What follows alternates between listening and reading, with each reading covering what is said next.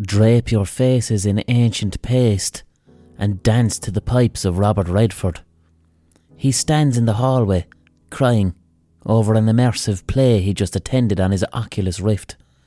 Will you console him, you droopy fashion-nose? What's the crack? God bless. How are you getting on? Welcome to the Blind Boy Podcast. Number 28. Holy fuck. Do you notice anything different this week? Huh? Something about the sound? You may not, but I fucking do. The echo is gone. We are back at peak podcast hug. We have maximum fidelity. Because I am recording from my brand new studio. It is a dry room. And the reason that the fidelity this week is fucking class is because of an act of soundness from one of the listeners. A very generous act of gas country. As you know, you've been listening the past couple of weeks, I've moved into a new studio and the sound for the past while hasn't been completely up to scratch. We've had two issues. There was an echo in the room. This echo is now gone. Listen. Oh, Long Johnson. Hello. Oh, Long Johnson. There's no echo. This room is as dry as a bishop's shin. Because bishops don't have sweat glands. When a bishop becomes a bishop, God confiscates their sweat glands, gives them back to them when they die. But this room is fucking dry, and that's what I want. And the reason it's so dry is because two incredibly sound listeners, two gas cunts, Fiacre and Etna, who run Avenue Road Studios up in Portobello in Dublin, got on to me on Twitter and they said, we listened to the fucking podcast, we've been hearing what you're saying about the sound of your room, it sounds very lively. We build studios, we'll come down and fit your fucking room with some acoustic panelling. And they did. They called down lovely people and they brought some. Fiacre makes these acoustic panels himself out of rock wool. Rock wool is it's like asbestos that won't kill you. So what he did, and it was brilliant to see, the two of them came down and they had a mirror. I'm like, what the fuck are you doing with a mirror?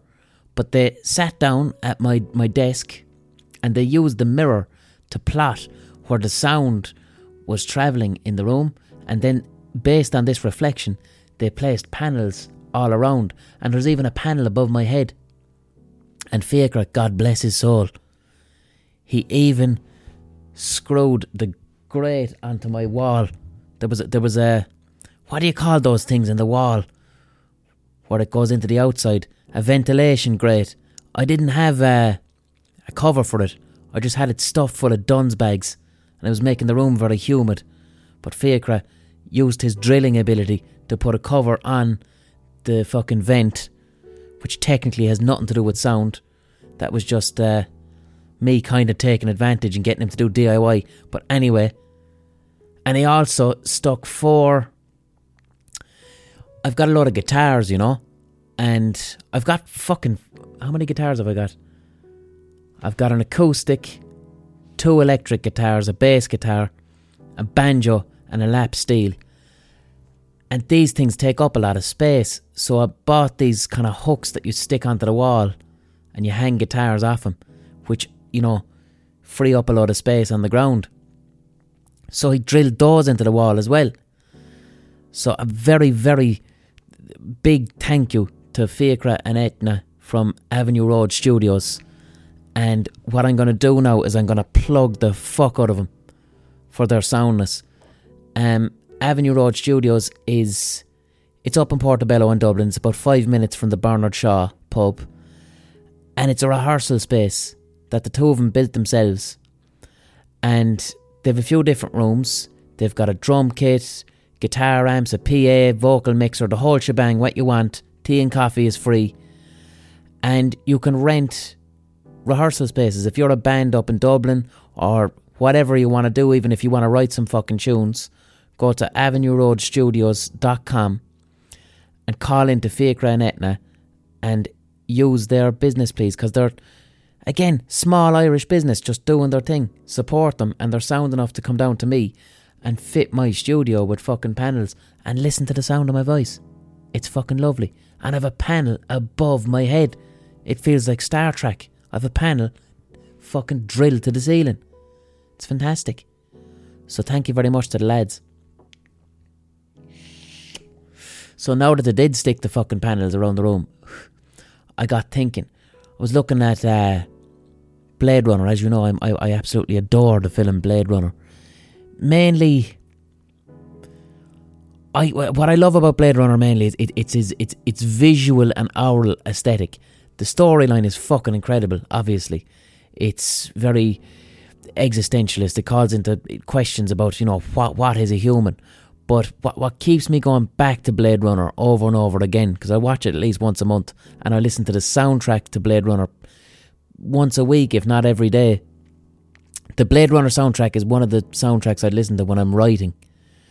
Composed by Vangelis, who was a Greek. I think he's the only Greek musician I listen to. But the visual aesthetic of fucking Blade Runner is just gorgeous. I love it, especially Harrison Ford's apartment. And the setting that was used for Harrison Ford's apartment is a building in Los Angeles designed by the famous architect Frank Lloyd Wright, called the Ennis House. And it has nothing to do with Ennis in County Clare, unfortunately. It was built because the man who owned the house, his second name was Ennis. But anyway, Frank Lloyd Wright built this mansion kind of inspired by Mayan architecture, Mayan and Aztec architecture. So if you look at Harrison Ford's apartment in Blade Runner, the walls have all these kind of Aztec panels. And I found a fucking company online, based in Sweden I think, who make acoustic sound panels based on the Ennis Frank Lloyd Wright design. So I got onto him. I gave him a mail. I'm trying to see if I can order some of these fucking panels that are the same panels in Harrison Ford's apartment in Blade Runner, and any available space in my studio, I'm fucking covering the place in Blade Runner panels, and I'm putting lights all over the room, and I'm going to have this studio looking exactly like Harrison Ford's apartment in Blade Runner. I'm going to do it in time for October 2019, which is when the events of Blade Runner happen. And I'm going to wear a trench coat and drink Johnny Walker whiskey and wonder whether or not I am a human or an android. And that's what I'm going to do with myself. That's what I'm going to do with my life. If you're a first time listener to the Blind Boy podcast, please go back to the very start. Just do, because like I'm after going fucking 8 minutes there now, talking shite. And regular listeners are okay with this, but if you just started, do you know what I mean? You're just going to go, what the fuck is this? Go back to the start, please. God bless.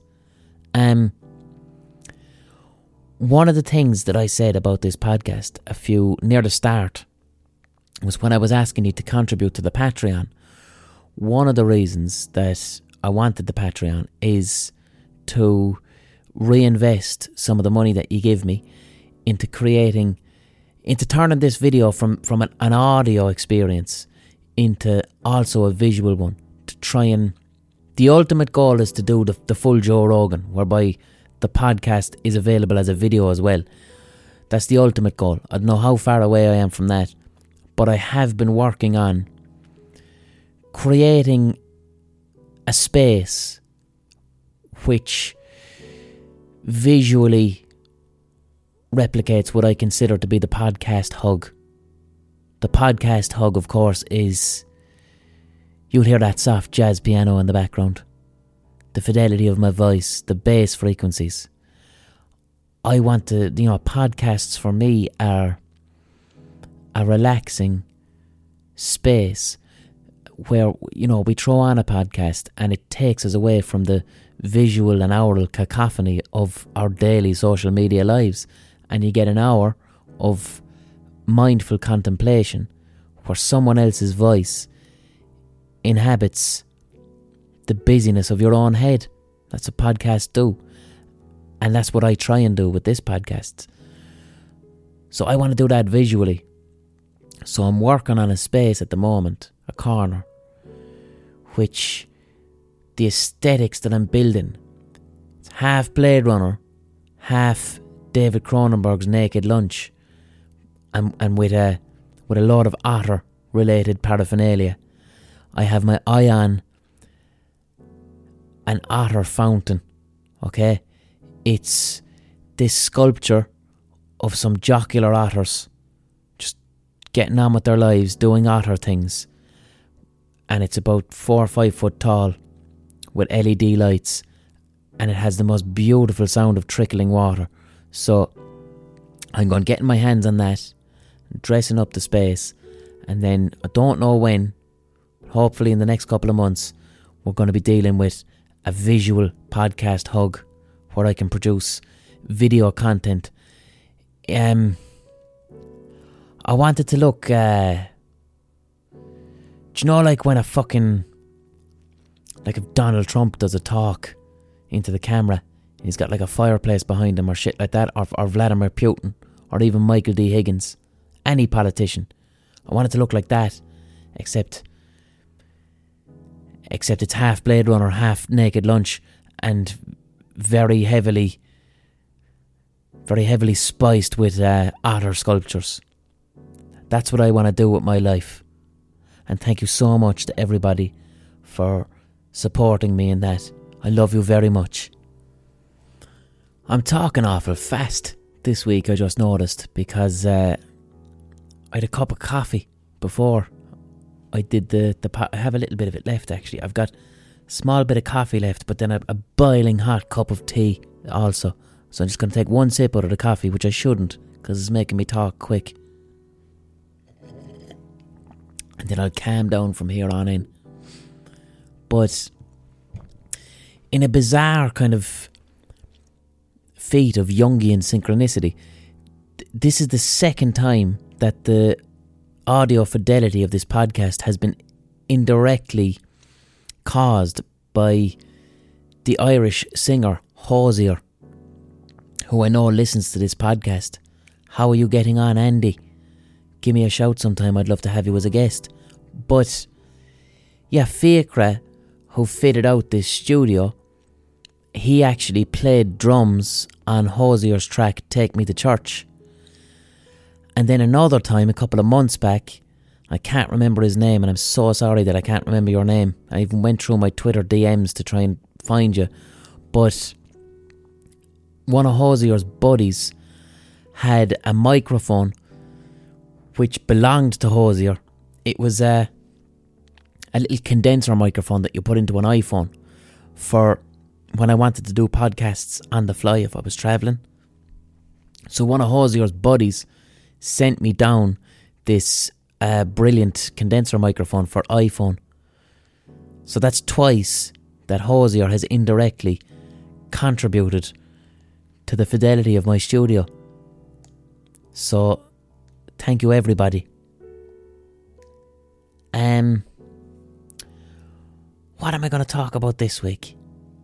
Last week we spoke mostly about dogs, and last week's podcast was, I know, I was kind of sad a little bit, wasn't it? Because I was talking about how dogs are bred for human pleasure and labour, and then I went into a World War III rant. But at the end, I reminded you to embrace the beautiful summer weather, and I hope you did.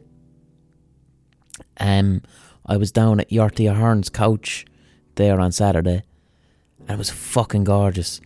This weekend in Limerick, anyway, it was the first weekend of summer 2018, as far as I'm concerned. It was fucking beautiful, gorgeous and warm. The type of warmth whereby it comes down off of the sky but bounces off the tarmac to come up and meet your chin. Do you know that type of warmth? This week, sound that let's talk about sound. Because I started off ranting about sound. And how sound can be used maybe not for pleasure but for pain. There was a thing I was reading about called Operation Wandering Soul, which was a very bizarre CIA, what would you call it, CIA psychological warfare, right? The CIA are nasty fuckers.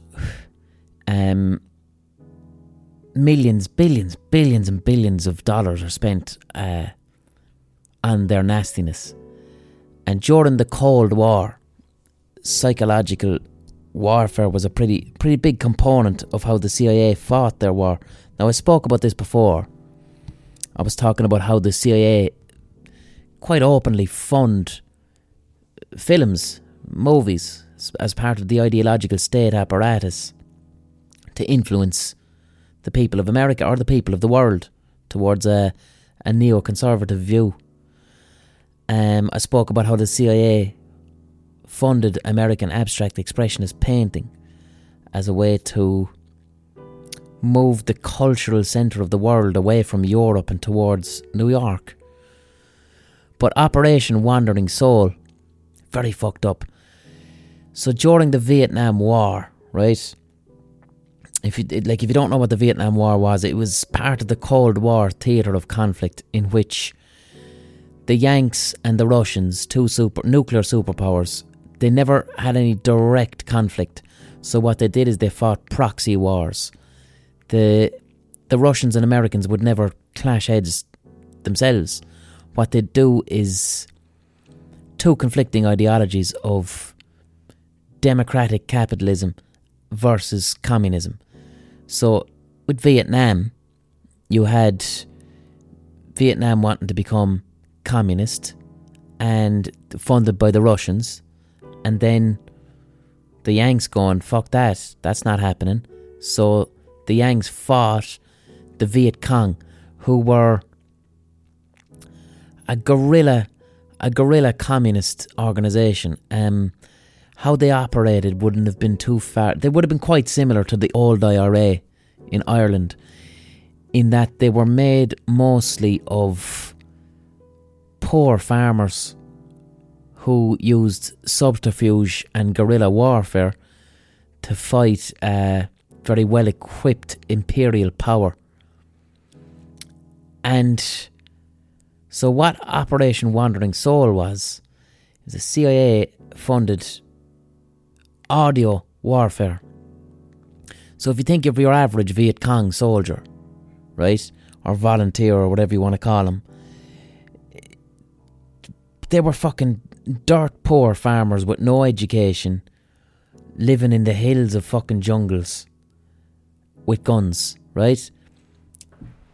Never seen a television in their lives, never seen a fucking radio, nothing. So there's this, within Vietnamese culture, they believe that their dead have to be buried in their home village, right? Burying the dead correctly is very important in Vietnamese culture. And if the dead are not buried correctly, or if the body is never found, they believe that the soul will forever wander aimlessly in pain and suffering. Kind of like, purgatory. Or not even purgatory. Like, do you know at Halloween we have jack-o'-lanterns, the pumpkin thingy. That comes from an old Irish pagan thing. In Irish, I'd know what you call it, Irish paganism or Irish Catholicism, or how the two things intersect. But the Irish believe, culturally, or the ancient Irish believe that there was a fella, or was it the Irish Americans? I'm not sure. There was a fella anyway called Jack-o'-lantern, I think, and he had to wander hell or purgatory, and it was dark, so he carved a turnip and put a candle in it. And in America this turned into a pumpkin because there was no turnips, so that's where jack-o'-lanterns come from. Anyway, I digress. the Vietnamese have a similar belief that if the dead are not buried correctly, your relatives will wander forever, screaming and howling into the night. So anyway, what the CIA did is that when the big problem that the US forces had against the Viet Cong is that you couldn't see the enemy. They had a massive network of tunnels that dug into the ground where they would kind of go underground. The Viet Cong would go underground in these tunnels, come out of these spider hatches and hit the Yanks very quickly and sharply from the jungle. So the Yanks don't know where the gunfire is coming from. They just hear a lot of shots, couple of soldiers are dead, and then the Yanks are just aimlessly firing into the jungle, and the lads are gone. They're gone back underground. Hit and run attacks, guerrilla attacks, which is what are you going to do if you're fighting a well-equipped army? That's all they had. They used the environment to their advantage. So the Yanks were getting pissed off with this. One thing the Yanks did to fight this was the use of a defoliant called Agent Orange. In helicopters, they sprayed miles and miles and miles of Vietnamese jungle with this weed killer called Agent Orange. And it got rid of all the leaves, so it meant that the Viet Cong had nowhere to hide. Now, one of the problems with Agent Orange is it would drive US soldiers psychotic. It had a psychotic property to this to this weed killer. So a lot of US soldiers went back to the US, not only psychotic, but their chemical psychosis being rooted in the trauma of war. So there were quite a few Vietnam vets getting some powerfully disturbing visions because of Agent Orange. So another thing that the US did was Operation Wandering Soul.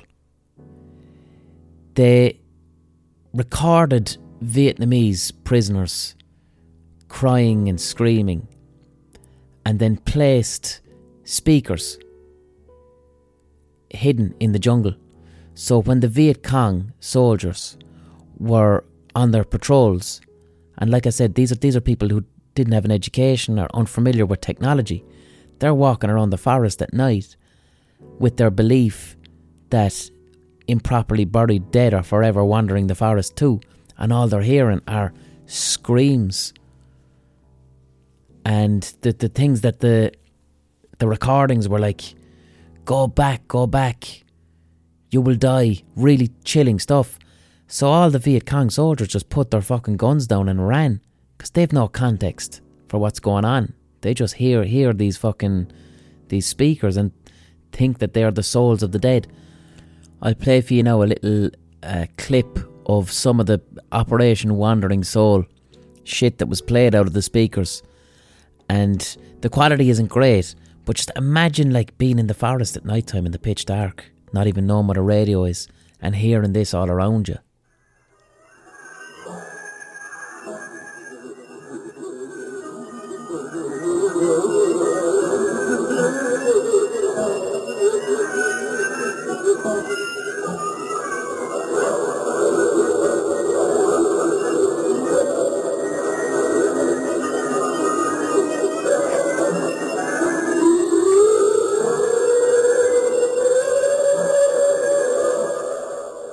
So highly fucking disturbing, I think you'll agree. So that was Operation Wandering Soul by the CIA, going straight to number one there.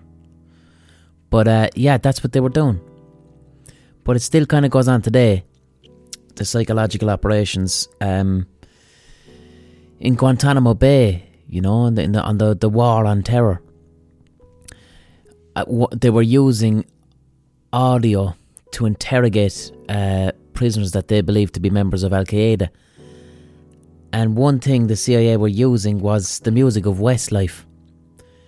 True story. When they were interrogating prisoners, they would play them mainly heavy metal, very, very loud heavy metal, non-stop, 24 hours a day for weeks on end, to the point that the prisoner couldn't sleep, couldn't do it, like deafening, non-stop. And what it does is that kind of it frazzles the brain a bit, you know. It creates an intense anxiety and a desire to break free of it and have some peace. But for every, we'll say, 100 hours of dark, heavy metal that was being played, the CIA would intersperse it with a softer, more melodic song, and they chose Westlife. So they would play some Westlife for the prisoner, and what this did is, when it's kind of dropped on the prisoner arbitrarily, it creates a false sense of security, which can be very damaging because it stops the brain getting used to the cacophony of the heavy metal by giving this completely random glimpse of hope. And then the metal starts again, so the brain resets. And there's a group of ex-Guantanamo prisoners who are now suing the psychologists who assisted the CIA in developing these techniques of audio torture.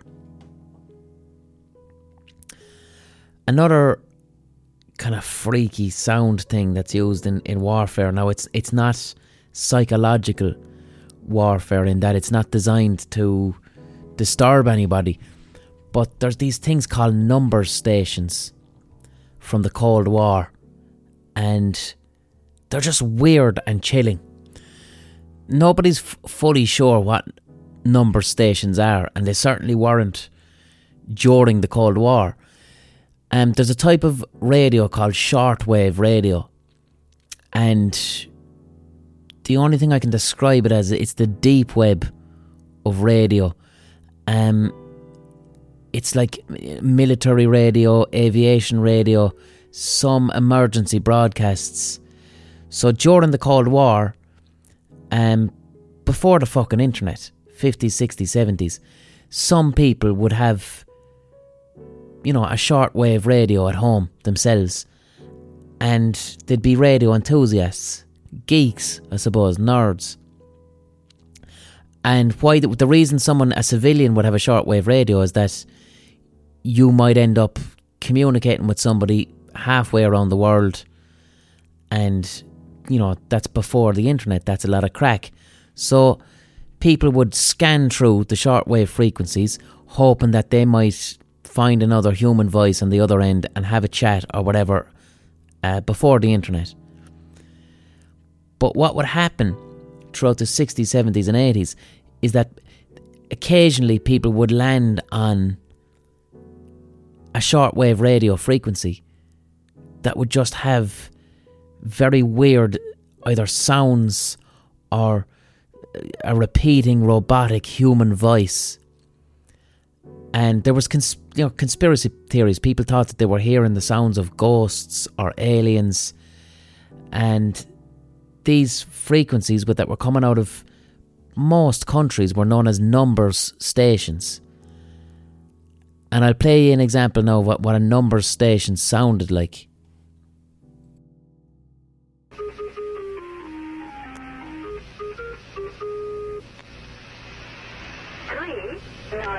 Seven, one, five. 39715.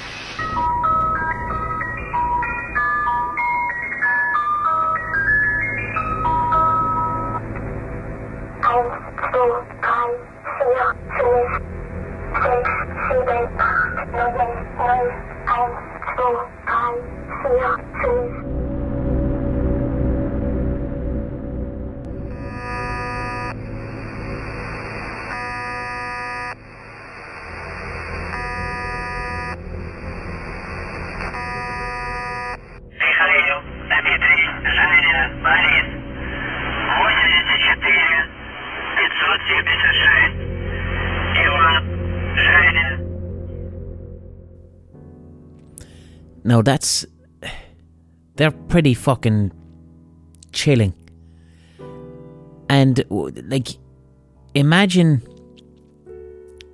being in you know, out your back garden or in your shed fucking around with your shortwave radio, and you come across that out of nowhere, and you've no fucking internet to look it up. There's nothing about it in the library, and you've just found this frequency of a weird robotic voice or melodies over and over, never ending, just repeating the same thing over and over. And some of these stations would go on for months and then completely disappear, and then come back a couple of years later. And that would have been quite fucking terrifying, you know, and it really baffled shortwave radio enthusiasts as to what the fuck are these things, you know. And like I said, naturally they start to think kind of supernatural. Now we do know now, like since the Cold War has ended, what they more than likely were kind of codes or instructions for spies that were situated either on the Russian side or on the Western side, situated in countries. And if a spy was in a country and needed a code that was meant just for them, they would find the shortwave radio and tune into the number station and then decipher whatever information was being sent to them. I've no idea why it had to be so fucking freaky. No idea whatsoever. But there's some number stations still run today. Now, even though that audio is terrifying, me as somebody who adores audio, I think they're quite beautiful. They're bizarre and strange. And when I first heard about them, it was when I would have been a teenager and I was first arsing around the internet, finding myself in different holes. And I heard about number stations and I couldn't hear. I'd read an article about it. And the internet was at the stage at the time where I couldn't actually hear any number stations because I think I was on dial-up connection. So I managed to source a CD called the Connet Project. And it was a CD, 3 CDs, where somebody had collected several number stations from around the world and put them onto a CD collection. And I had that when I was a teenager, and I was fascinated with these things which I didn't know an awful lot about. And the mystery of them is kind of they're not as fun now that I know that what they were, which is just pretty boring messages for spies that we'll never understand what they meant. Just numbers, repeating numbers over and over again.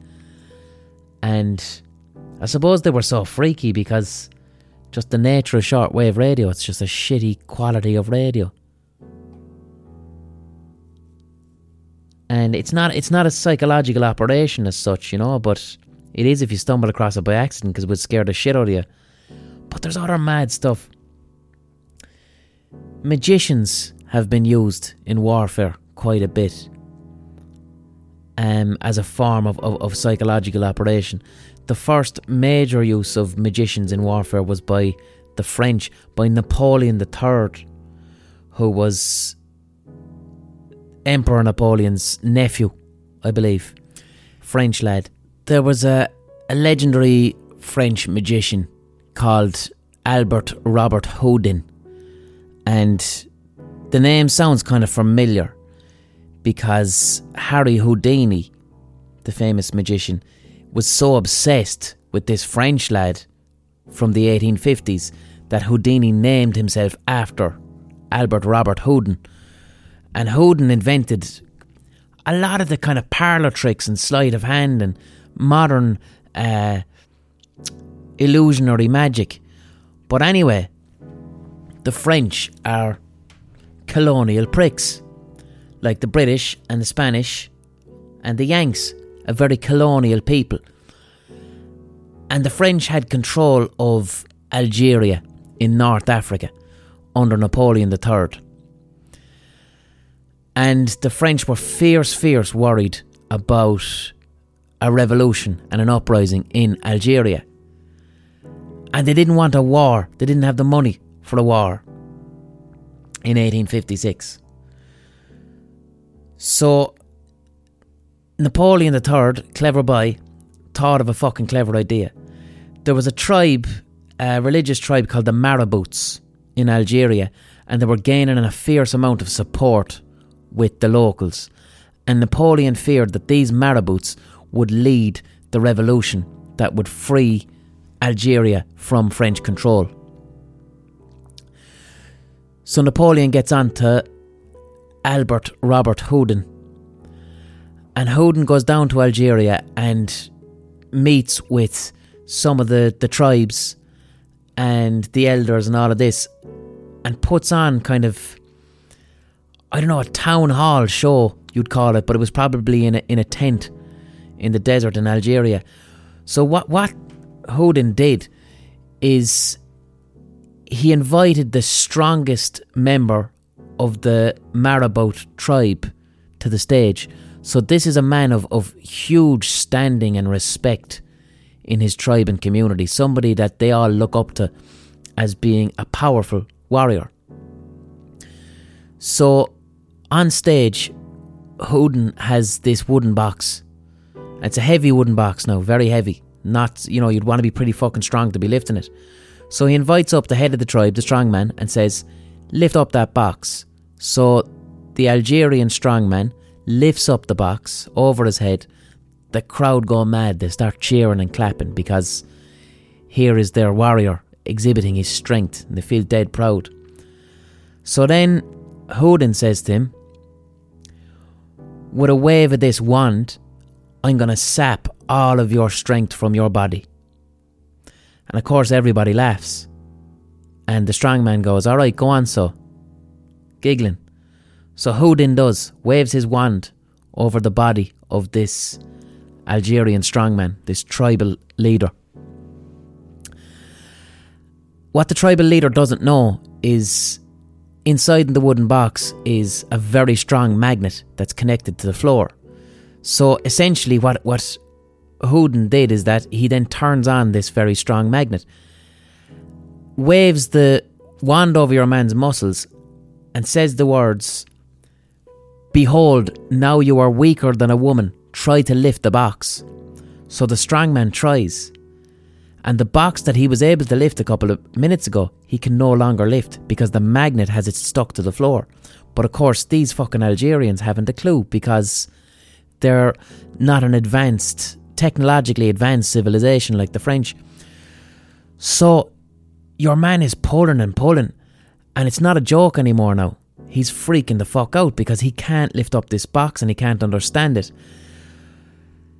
And he starts screaming and roaring, freaked out, and runs out of the theatre, absolutely fucking terrified. And then everybody in the theatre, they're just after seeing their tribal elder have his strength sapped from his body, so they fucking freak out.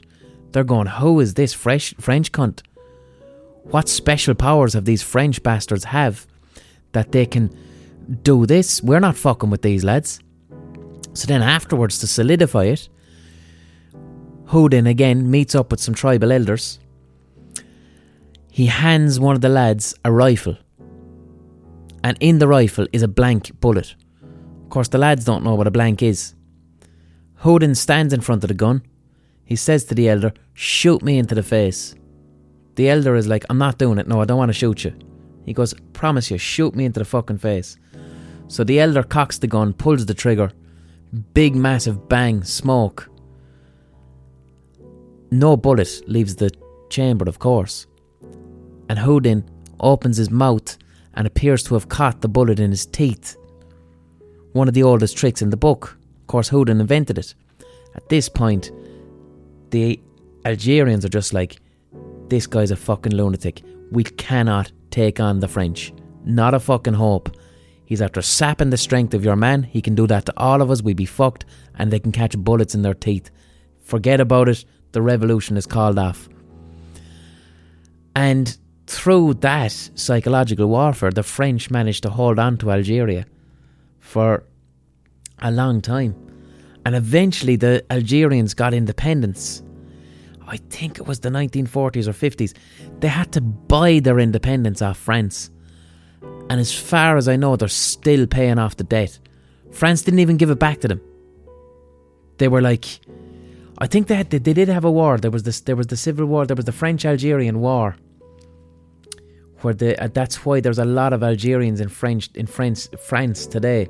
But Algeria, yeah, they had to buy back their independence, millions and millions and millions, and they're still paying it off, as far as I know, if they haven't recently paid off the debt. Because the French are cunts. Colonial boys. Nasty fuckers. So we've reached the halfway point of the podcast now, and usually what we do is we have our ocarina pause, which is where the app Acast inserts a digital advert into this podcast, which you may or may not hear depending on your geographic location. And what I do is I play an ocarina, which is a Spanish clay whistle. Now, for the past few weeks, I have not had my ocarina. So I played coins, I played with my flick knife last week, and then before that, I tapped a sherry glass to create a kind of a digital Angelus for the people who are not hearing the advert. You'll be very pleased to know that I have located the ocarina. I have it in my possession. So we're going to head back to our regular ocarina pause. I'm just thinking in the context of number stations. I wonder what if someone just stumbles across this podcast at just the point with the ocarina pause, and it's a little bit like a modern numbers station. So here is your ocarina pause.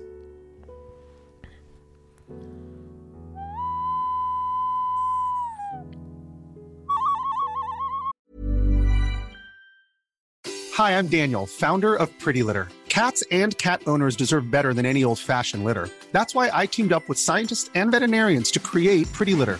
Its innovative crystal formula has superior odor control and weighs up to 80% less than clay litter. Pretty Litter even monitors health by changing colors to help detect early signs of potential illness. It's the world's smartest kitty litter. Go to prettylitter.com and use code ACAST for 20% off your first order and a free cat toy. Terms and conditions apply. See site for details. There's never been a faster or easier way to start your weight loss journey than with PlushCare. PlushCare accepts most insurance plans and gives you online access to board-certified physicians who can prescribe FDA-approved weight loss medications like Wegovy and Zepbound for those who qualify. Take charge of your health and speak with a board-certified physician about a weight loss plan that's right for you. Get started today at plushcare.com/weight loss. That's plushcare.com/weight loss. plushcare.com/weight loss.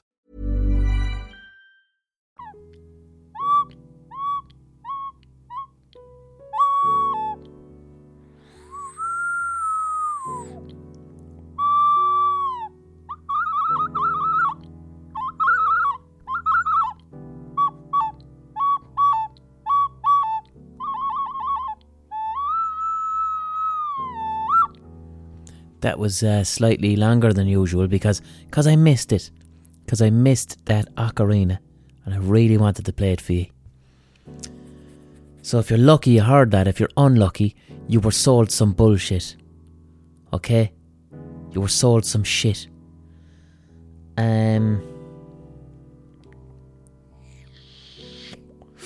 Oh, oh yes. My book, The Gospel According to Blind Boy.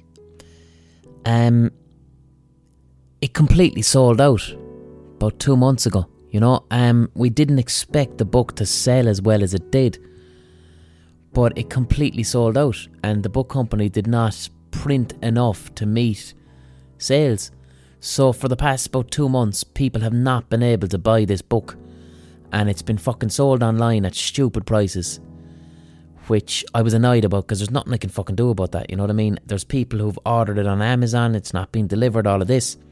I'm pleased to report that the paperback of The Gospel According to Blind Boy should be in shops today, the reprint. I was told it'd be happening today, so go into your local bookshop and there it is, available. Now, another thing I found out is when it was announced that it was being reprinted, so many bookshops bought it up that now they think it's going to sell out again really quick. So another reprint has been ordered. So there's The market will be flooded with my book of short stories. It's nice and weird and dark. If you go back to the earlier podcasts, you'll hear some of the short stories that I read out. This podcast started off as merely an advertising exercise for me to try and sell the fucking book. And I'd no intentions of this podcast being 38 episodes long. Thought it was going to be 3 or 4. Didn't think people would be interested in listening to me talk out of my hoop every week. But I guess ye are. So next week's podcast is not going to come out on Wednesday morning. It's going to come out on Monday, right? And there's a reason for this slight disruption.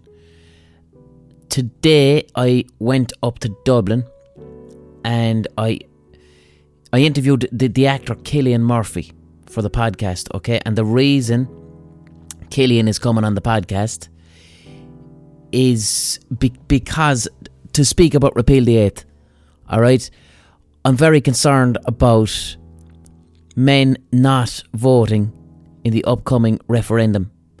And Cillian Murphy is concerned about the exact same thing. So we speak about why we feel men should be registering to vote, why we feel men should be voting to repeal the 8th Amendment, why it is not just a woman's issue, why it's an issue that affects society. So tune into that next week on Monday. It's going to be out on Monday because I want it out as early as possible so we can get lads registering, because the deadline for registration is the 8th of May. And double check that you're actually registered, because a few people get kind of stricken off arbitrarily, you know. And if you're thinking, fuck's sake, I'm not interested in that. We also talk a little bit about Peaky Blinders and whatever as well. But we're just trying to use our platforms, and he's got a much, much bigger platform than mine, you know. So you've got that to look forward to next week. Also, we recorded some short video segments about repeal, and these will be online in the next couple of days. You'll see them on social media, but the full interview is going to be on this podcast next Monday. And thank you to Yvonne McGuinness and Michelle Darmody for making the interview possible. I can't wait for it to go out. Is there anything else that I would like to talk about?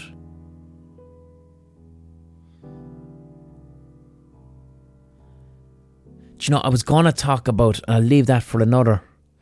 No, I'll talk about this. What are we, 45 minutes? I'll talk about this for a bit, because it's something I came across on the internet, and it has nothing to do with sound, but I'm trying to figure out the unifying theme of this week's podcast. You know, it's been kind of weird. It's been strange. You know, fucking psychological operations and just kind of weird stuff.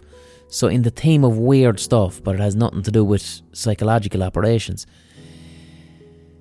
it's a very rare style of natural disaster, and there's only 2 known recordings of it in kind of modern history.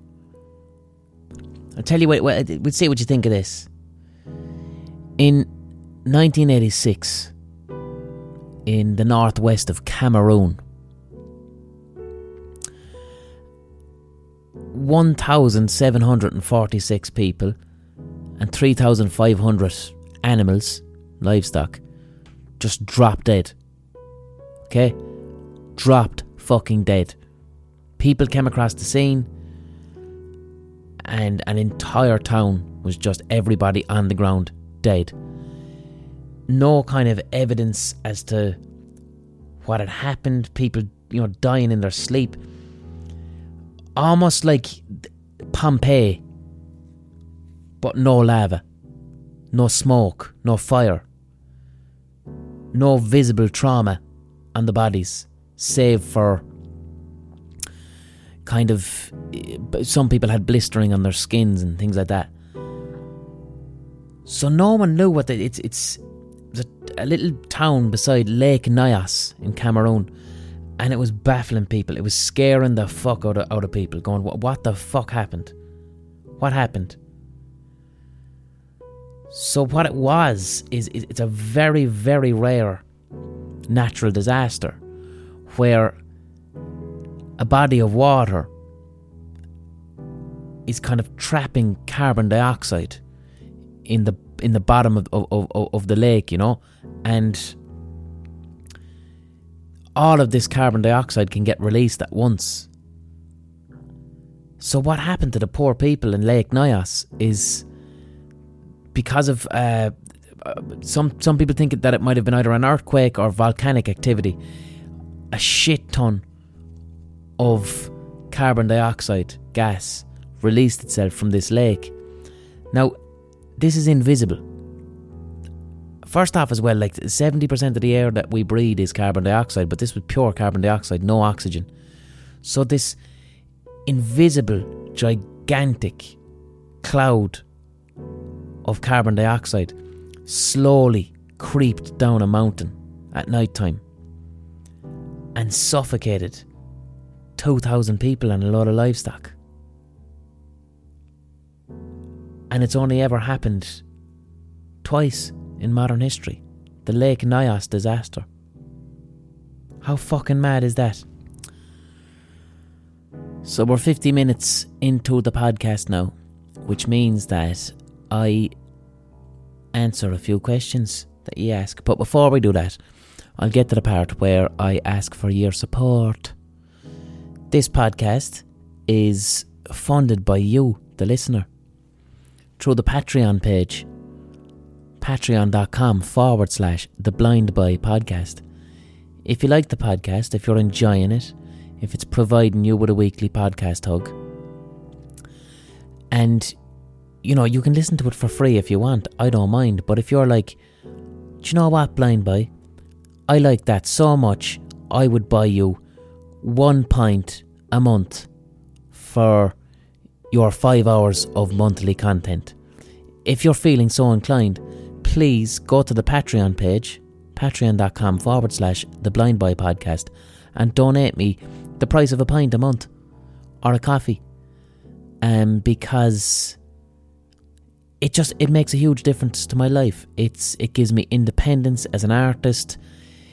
I don't have to be fucking pandering to fucking television companies, pitching bullshit that I don't want to do. And I love doing this podcast. I like the fact that we just had an hour there of talking about interesting shit. Do you know, I couldn't do that on television. Not a hope. Some prick would be in. You know, some cunt would be, I like the bit about the numbers and the Numbers Project, but do you think you can talk about Brian McFadden?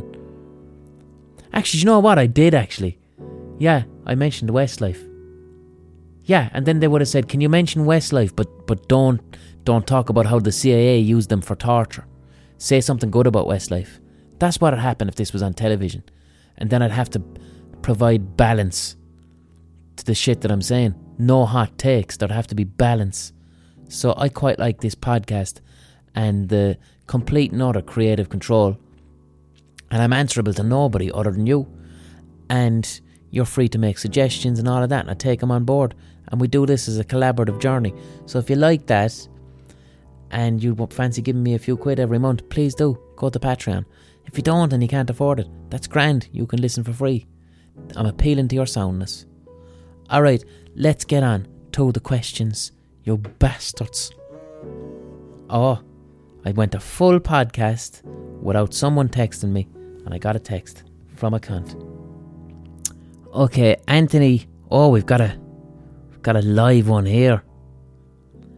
Anthony's got a question which I'm going to try and tackle, and it looks like a toughie. Blind Boy, there has been an awful lot of talk on the fragility and toxic nature of masculinity. This is leading to the marginalisation of the young white male who cannot express their viewpoint for fear of being branded chauvinistic.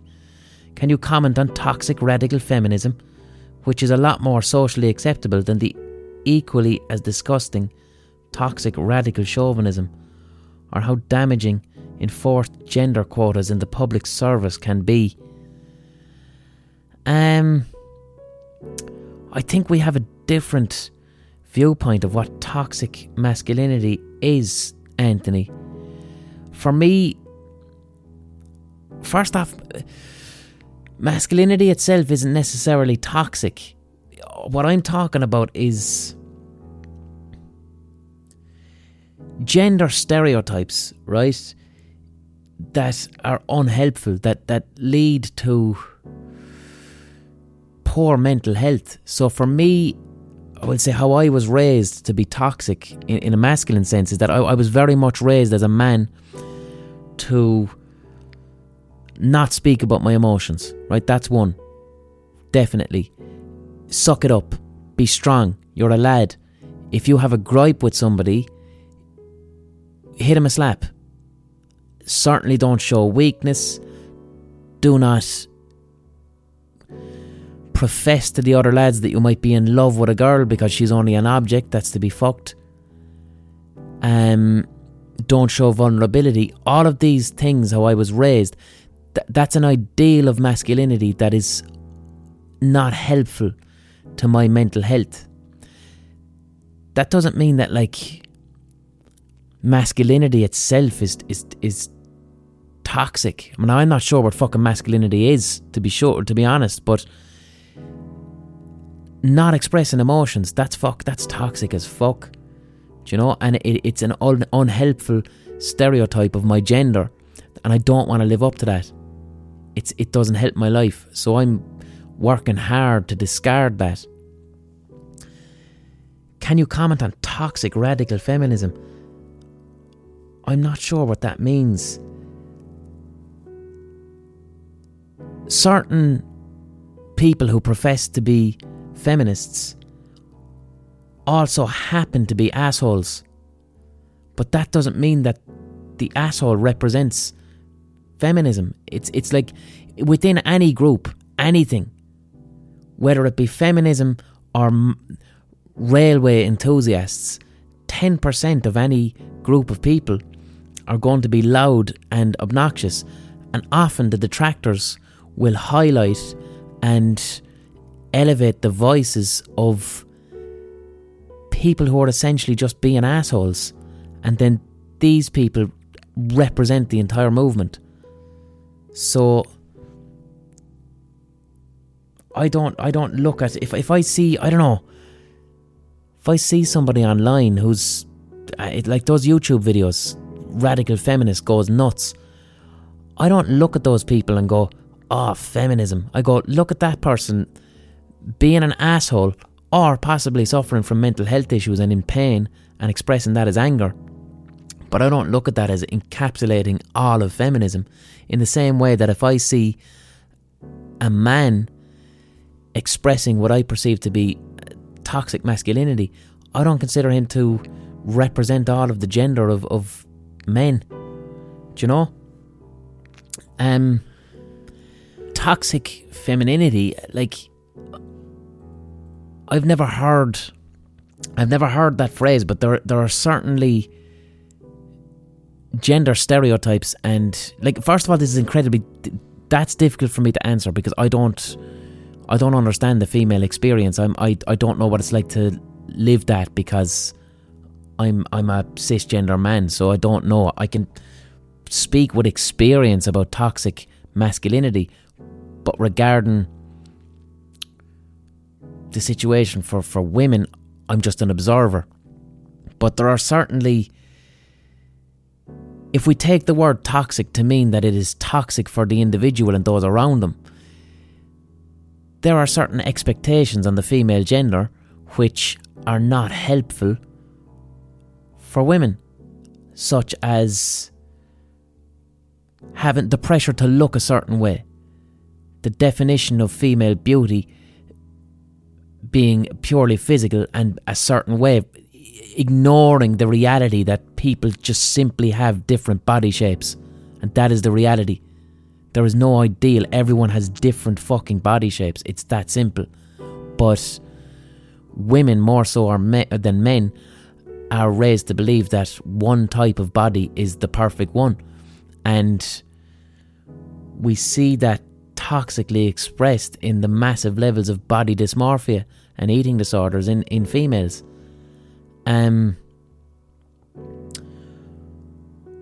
I was raised as a man to believe that I must provide for a woman. And if I do not provide for this woman, I am a failure as a man. That is a toxic viewpoint for me. That is a toxic ideal. It becomes increasingly unrealistic in our current economic climate for me to be able to do that. Women are similarly raised to believe, don't go out and get your own stuff. Don't be the best that you can be. Find a man and let him provide for you. That's toxic. That's not very good for a woman's mental health to have that, and it certainly doesn't help how she progresses in the world. I spoke before about, from a young age, little boys are raised to believe that anger, acting out anger, either verbally or physically, is an appropriate and rewardable response to a stressful situation. Young girls are raised to believe that verbal anger or physical anger or assertiveness is a bad thing for a young girl to express. However, tears are an appropriate response to a stressful situation, and sometimes not only appropriate, but that crying is the only response appropriate for a young girl in a stressful situation. So you end up with, if you raise a little girl like that, you end up with a woman who deals with stress through tears. Anger is expressed as tears, not expressed as being angry. And then the world calls her irrational. That's toxic. That's of no benefit to the person.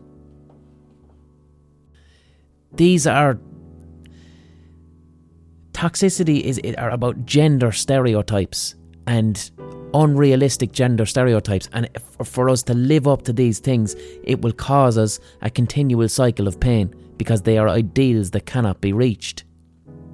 But one thing I will say, they tend to be created by a male patriarchal structure of power. Okay? That tends to be what creates the issues with both genders in terms of unrealistic stereotypes. If people disagree with that, send me a DM. Send me a DM and educate me otherwise, please. Because I'm open to fucking criticism. I'm open to change. That's how I see it right now. And if someone disagrees with it and wants to change my mind, I'll change my mind around that if I receive new information, But that's the best way I can answer the question. And regarding gender quotas, I don't see a problem with gender quotas. I don't see a problem with inclusiveness in the workplace around race. I just don't see a problem with that. And another thing too, a reason I think that toxic masculinity specifically gets as much attention as it does is because at the farthest end of the spectrum, it expresses itself quite destructively and violently. At the far end of the toxic masculinity spectrum, you get sexual violence. You can't say the same for women, You do get maybe toxic femininity expressing itself inwards as, like I mentioned, body dysmorphia. And you do get that too with men, with toxic masculinity is most certainly responsible for some male suicide. But generally, male toxic masculinity, it can be quite destructive and disruptive for society, and that's why it gets a lot of attention. Keith asks, oh Jesus Christ, they're fucking tough questions this week. I just wanted to do a podcast on bad sounds. Alright, Keith asks, have you ever experienced irrational xenophobic fear on your travels? Is it just me or is it normal? And if it is normal, why do you think it happens? yeah, I've said it before. I was raised to be fucking sexist, racist and xenophobic. That's the culture I come from. And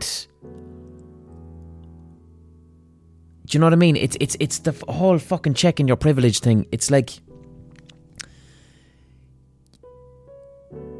don't pretend to yourself that you've managed to escape being xenophobic or classist or racist or sexist. Chances are, if you grow up in that society and you're at the kind of the top of the system, which I am as a white man who's also straight, like, I have unconscious biases that I was raised with. That doesn't make me a bad person. And yes, I have been abroad and seen a person from a different culture, and all of a sudden I'm confronted in my head with negative, unhelpful stereotypes about that person. But what I try and do as an adult who can educate themselves, I'm first of all honest with myself about these things, and I try and catch them in the moment and challenge them. Okay? When you don't take ownership of, we'll say, racism or xenophobia that you were raised with, when you don't take ownership of these things in yourself, and you pretend, oh, I'm not racist, I'm not xenophobic, that's when microaggressions start. That's when, you know, there's this thing with fucking touching black people's hair, right? Where if a white person can meet a black person, their inherent kind of racist stereotypes that they were raised with comes up in the person, and rather than take ownership of that, their brain goes into defense mechanism mode. They get uncomfortable around the person from the other culture who looks different or whatever, and they act it out as an excessive niceness. And before you know it, that person is saying, oh, I love your hair, it's so curly, can I touch it? And then they're touching the person's hair. That's a microaggression. And it comes about when somebody doesn't acknowledge their privilege, when they don't acknowledge that they've been raised with this type of stuff, and a defense mechanism kicks in and you're being overly nice, and now you're crossing the other person's boundaries because you're not being authentic with yourself. Do you know what I mean? And that's a tough thing to say, but I'm certainly not going to sit here and pretend that it's like, oh yeah, racism, I missed that one, even though I was raised in a fucking culture which is essentially racist or xenophobic or whatever the fuck you have, you know. But blind boy, we're Irish. How could we don't have racism here? Direct provision. It's happening now. The complete and utter dehumanisation of asylum seekers and refugees because they're just too different. And it's happening now. So, like, there's your fucking racism in Ireland right now. And when I say racism, this is the thing. I don't mean burning fucking crucifixes.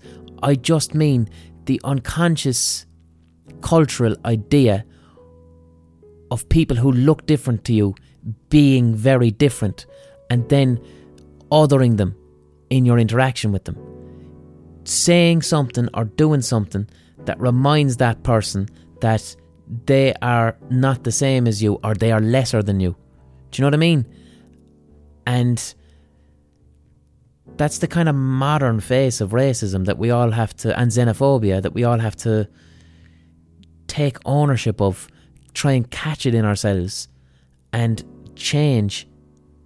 I mean, that's all I can say on that.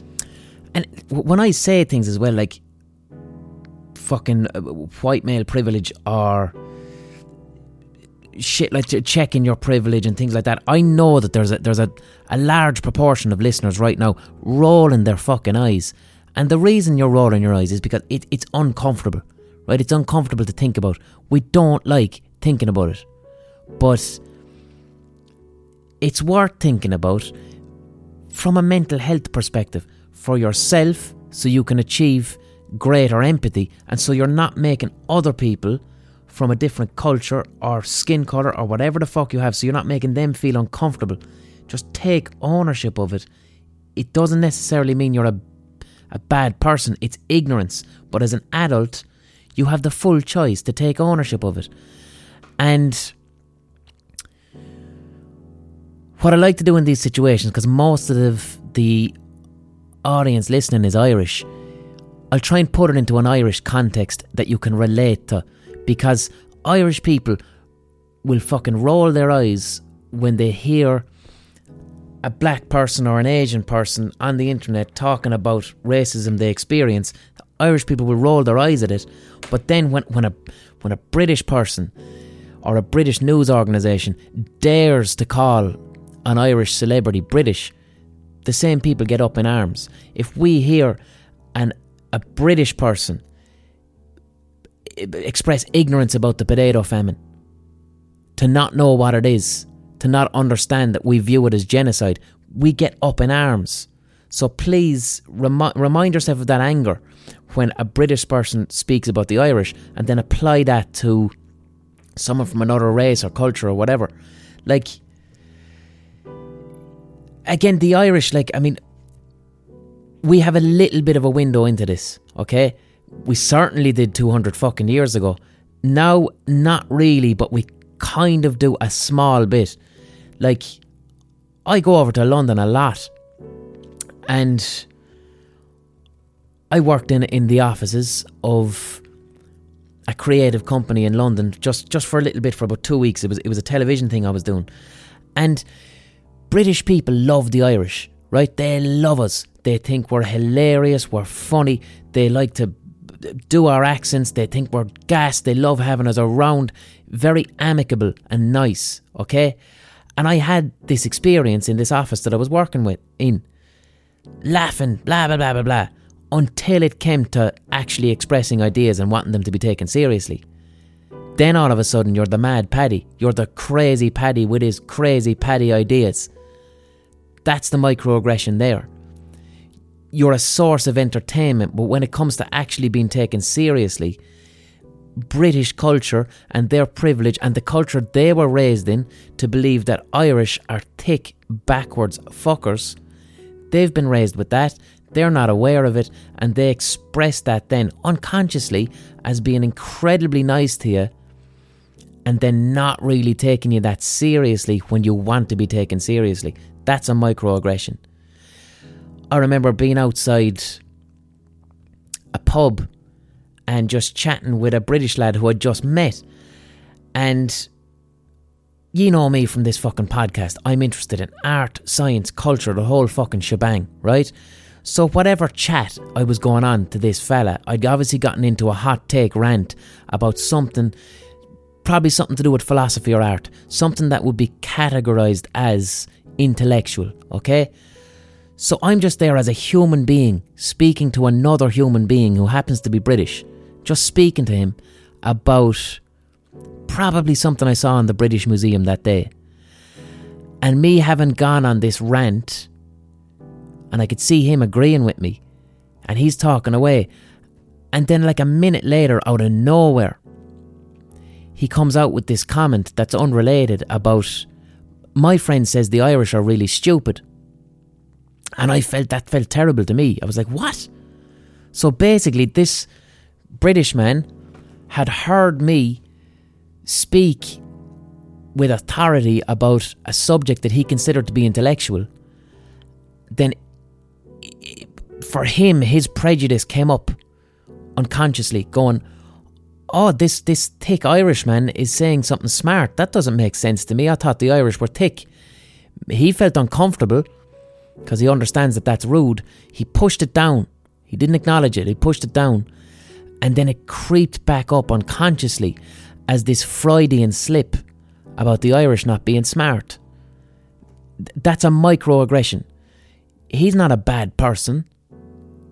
He was just simply unconsciously confronted with his prejudice, didn't know how to deal with it, didn't take ownership, and it expressed itself as a comment that made me feel very small and made me feel othered.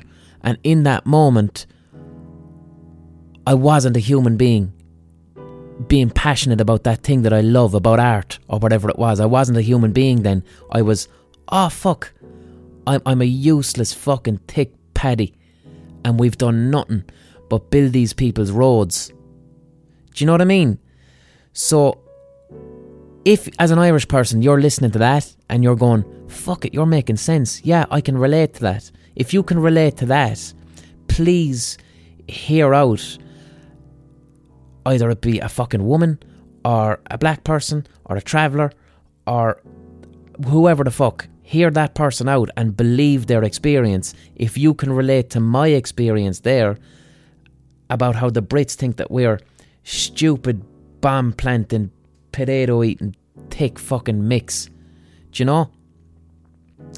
And keep an eye on when you cringe when you hear somebody talk about privilege or some shit like that.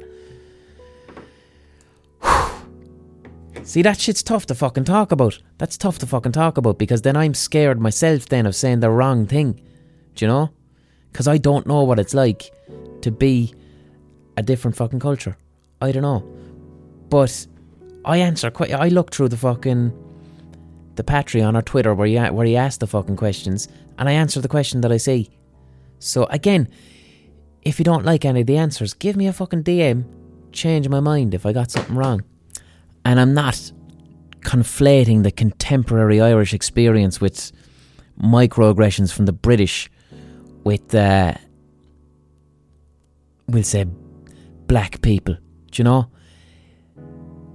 Microaggressions, prejudice in America, and a culture of prejudice towards black people, that microaggression finds its way into a policeman, whereby the culture has criminalised black people based on the colour of their skin, and then that policeman pulls the trigger and the black person is dead.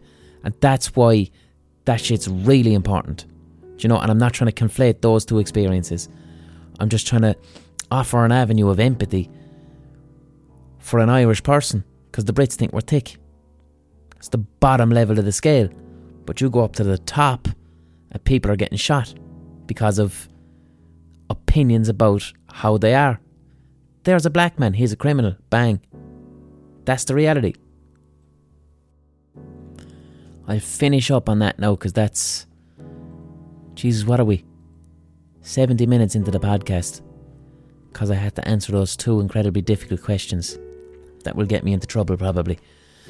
Have a lovely week. Enjoy the summer.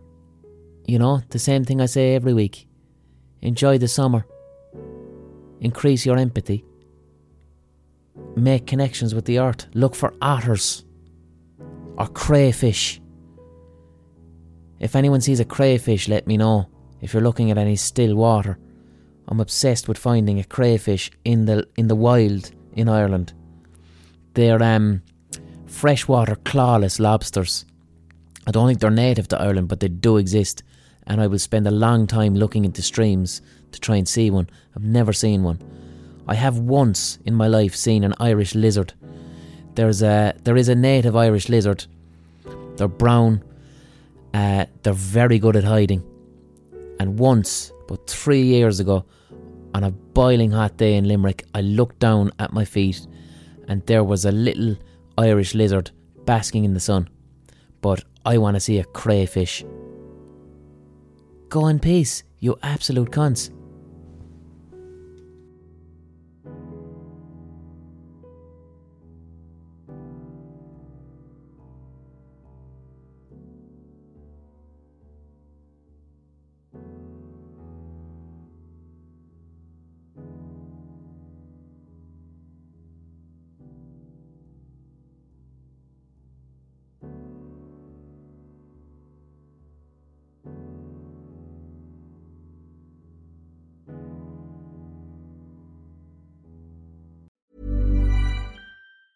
Ever catch yourself eating the same flavorless dinner 3 days in a row? Dreaming of something better? Well, HelloFresh is your guilt-free dream come true, baby. It's me, Keke Palmer. Let's wake up those taste buds with hot, juicy pecan-crusted chicken or garlic butter shrimp scampi. Hello Fresh. Stop dreaming of all the delicious possibilities and dig in at HelloFresh.com. Let's get this dinner party started.